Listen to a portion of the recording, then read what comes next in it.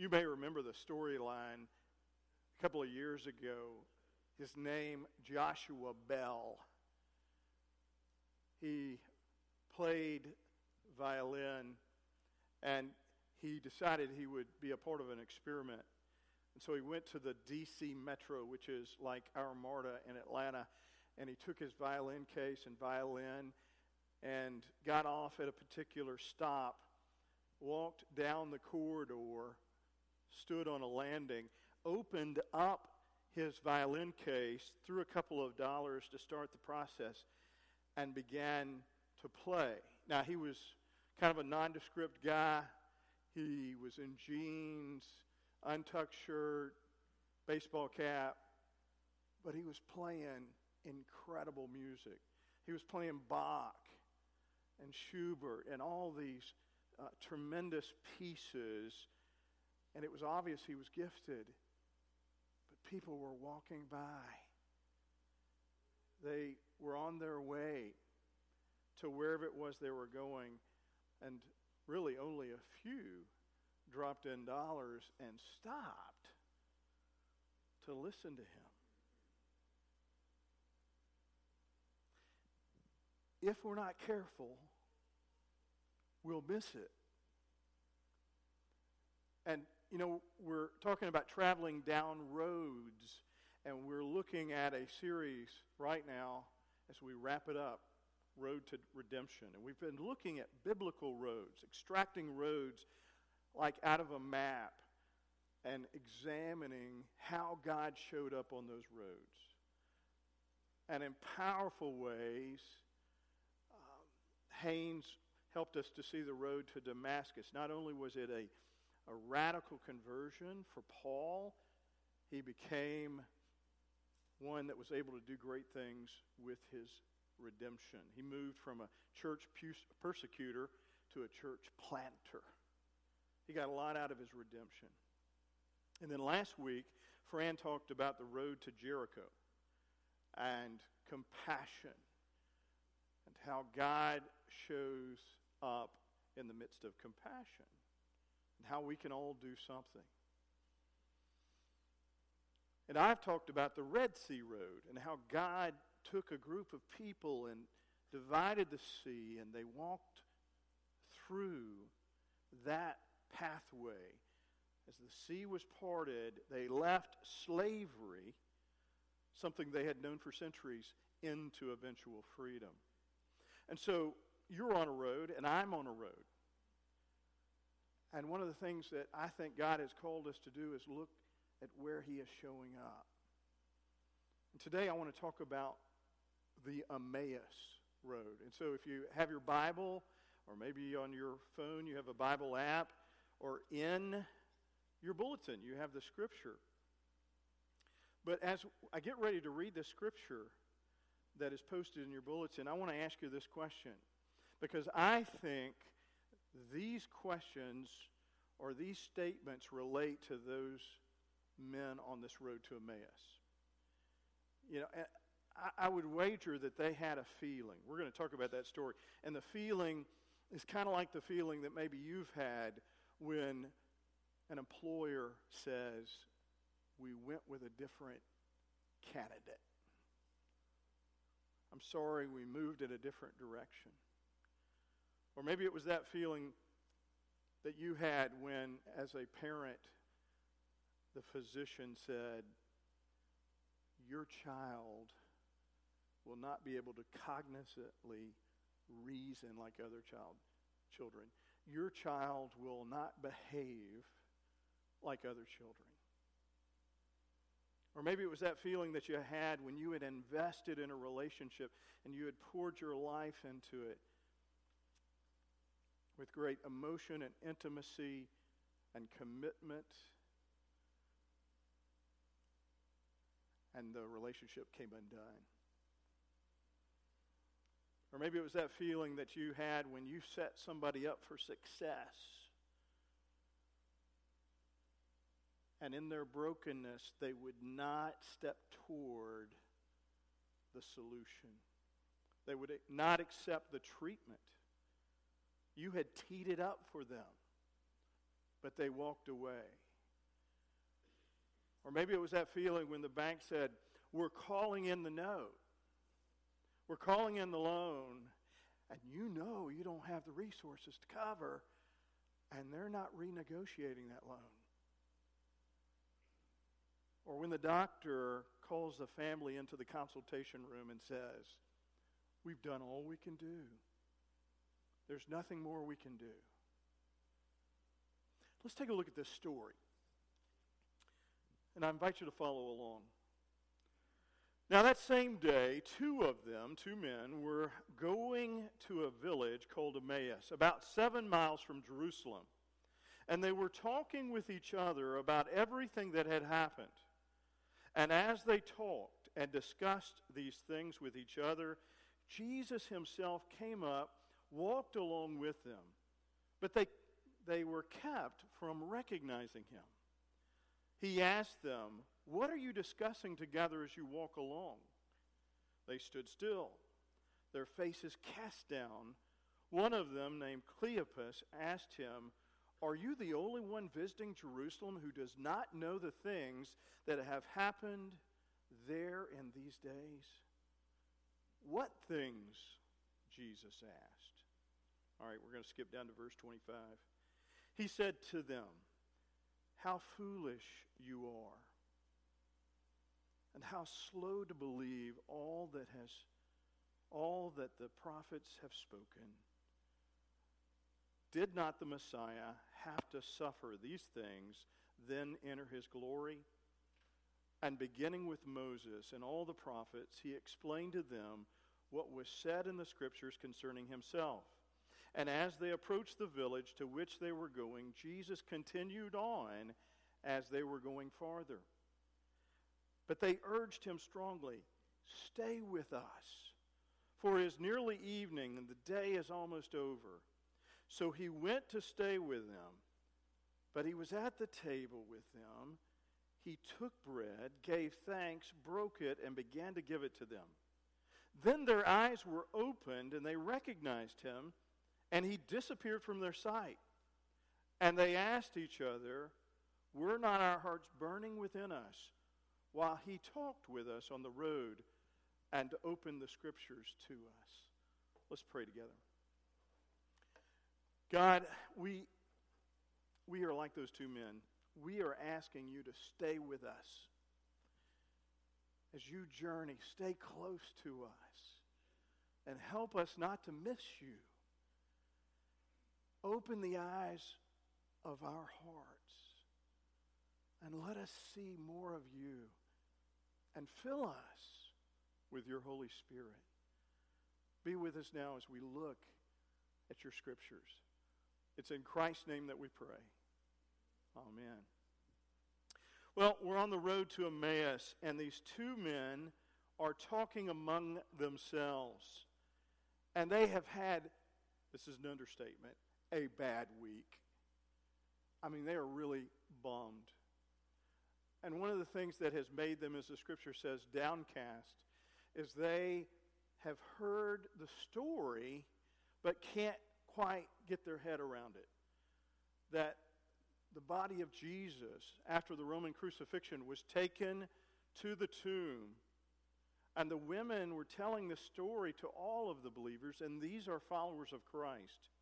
Because we know that if you go back to verse 10 in this chapter. And they have disclosed his body isn't there. And they're thinking, foul play.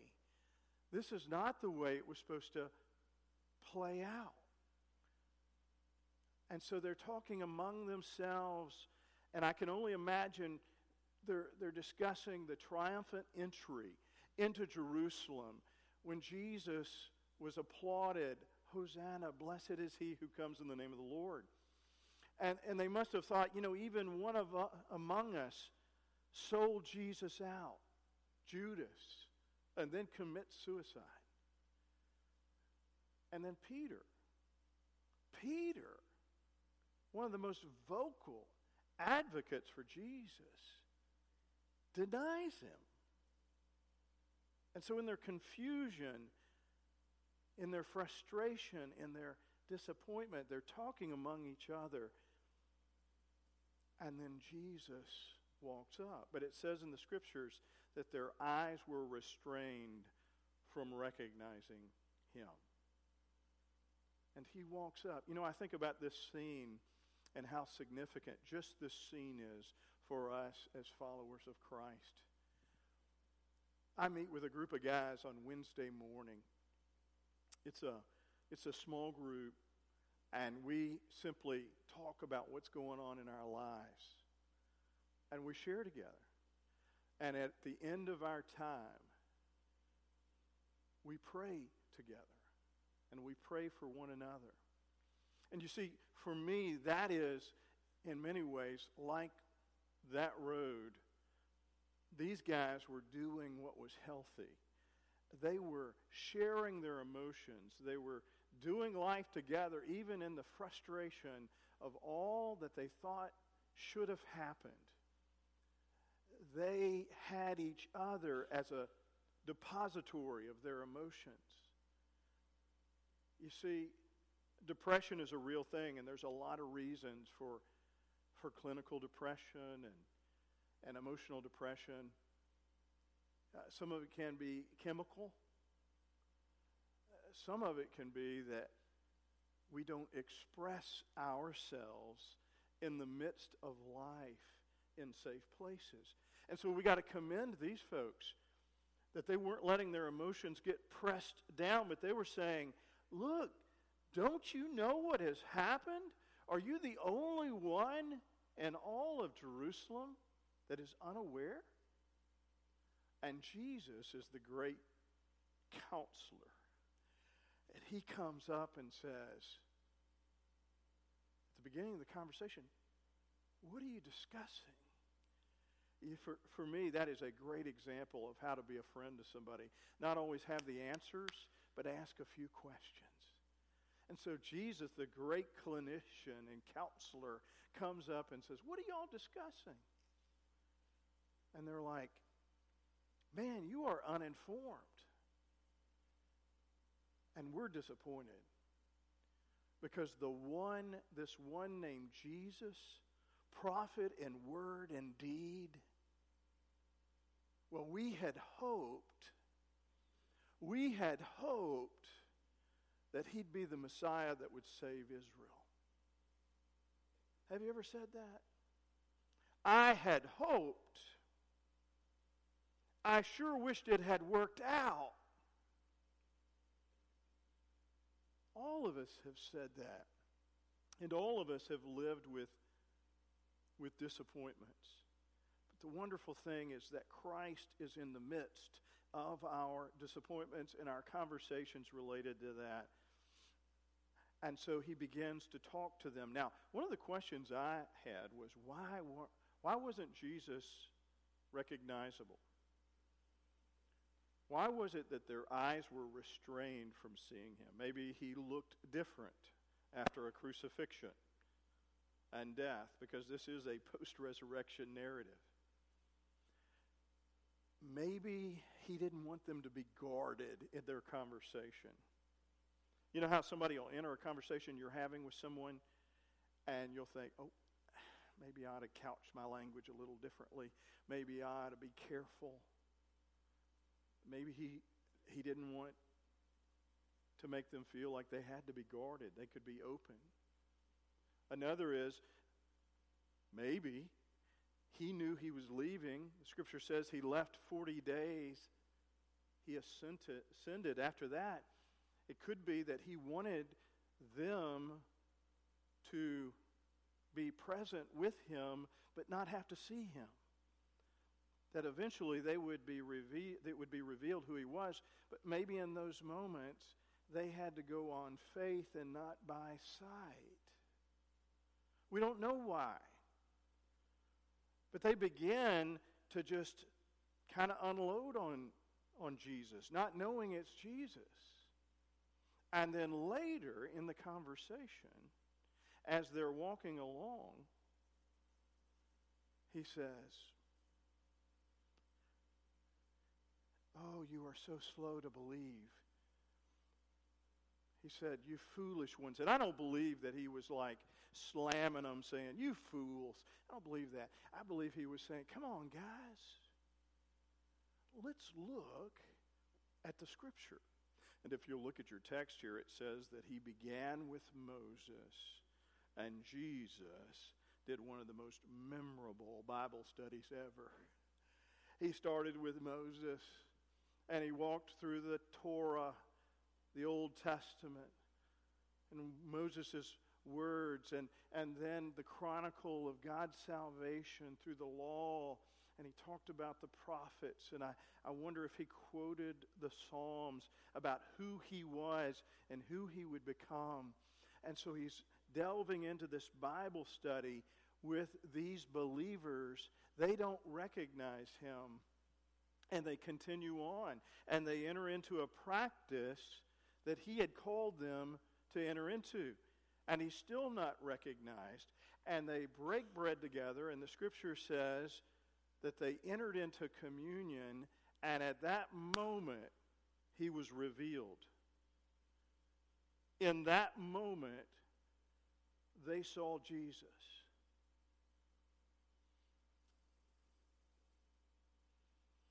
What's interesting to me is this: everything Jesus had said in the litany of history, in the reiterating of the Scriptures, they already knew. But after hearing it again and entering into communion, it washed over them. Sometimes God can use something that is familiar and renew us. Sometimes, well, one person said it well, if you feel far from God, take steps back to where you first found him and learn again. John Wesley, who is the father of the Methodist movement, was a theologian. He knew everything about the Old Testament and New Testament. He was a scholar. And he had served missionally, giving of himself in compassion to the needy. And he learned other sciences and fields of study. And as he would do this, he was trying to earn his way to God, learn his way to God. And it wasn't until an unsuspecting moment at a little unassuming chapel, hearing the reading of a commentary, which can be rather boring, on Romans. And he said, it was like my heart was strangely warmed. And I knew that Christ had died for me, even me. Now that was a truth that he knew well, but was renewed in, and it would move into a revival. It's interesting as they were finding out who Jesus was, and as he was disclosed and as he was revealed, he vanished. What a bummer. I mean, they have walked along and they're frustrated with this guy who seems to be clueless, but he's a biblical scholar, and he challenges them to not be slow in belief, and they have communion together. It's Jesus. And then he vanishes. And then the Scripture says that the men said, "Were not our hearts burning within us while he talked with us on the road and opened the Scriptures to us?" Today, I really believe some of us that have been steeped in traditional Orthodox theology, that knows general things about the Bible, need to be renewed. We need to be refreshed. Our souls need to be revitalized. We need to draw close and press into Jesus and to kind of relearn again. Because I really believe that Christ wants to draw close to us. They felt that, not knowing who he was, they knew there was something special because they said, "Stay with us." I don't think they were just being hospitable. Stay with us because the day is closing out. And that's just like Jesus, because in the scripture it says that he was willing to move on. He was willing to go farther. But he responds when we invite him into our lives. And so I want to say to you, look for Christ. Look for him in the hearing of his word as the scriptures are open to us. Hear him in the laughter of a child. See him in the face of poverty. Touch him when you draw close to family. Know that he's present when you're in fellowship like this. You see, Joshua Bell played on that platform masterpieces. People missed it. 3 nights earlier, he had sold out an arena in Boston. And the tickets were averaging $100 apiece. World-renowned, talented,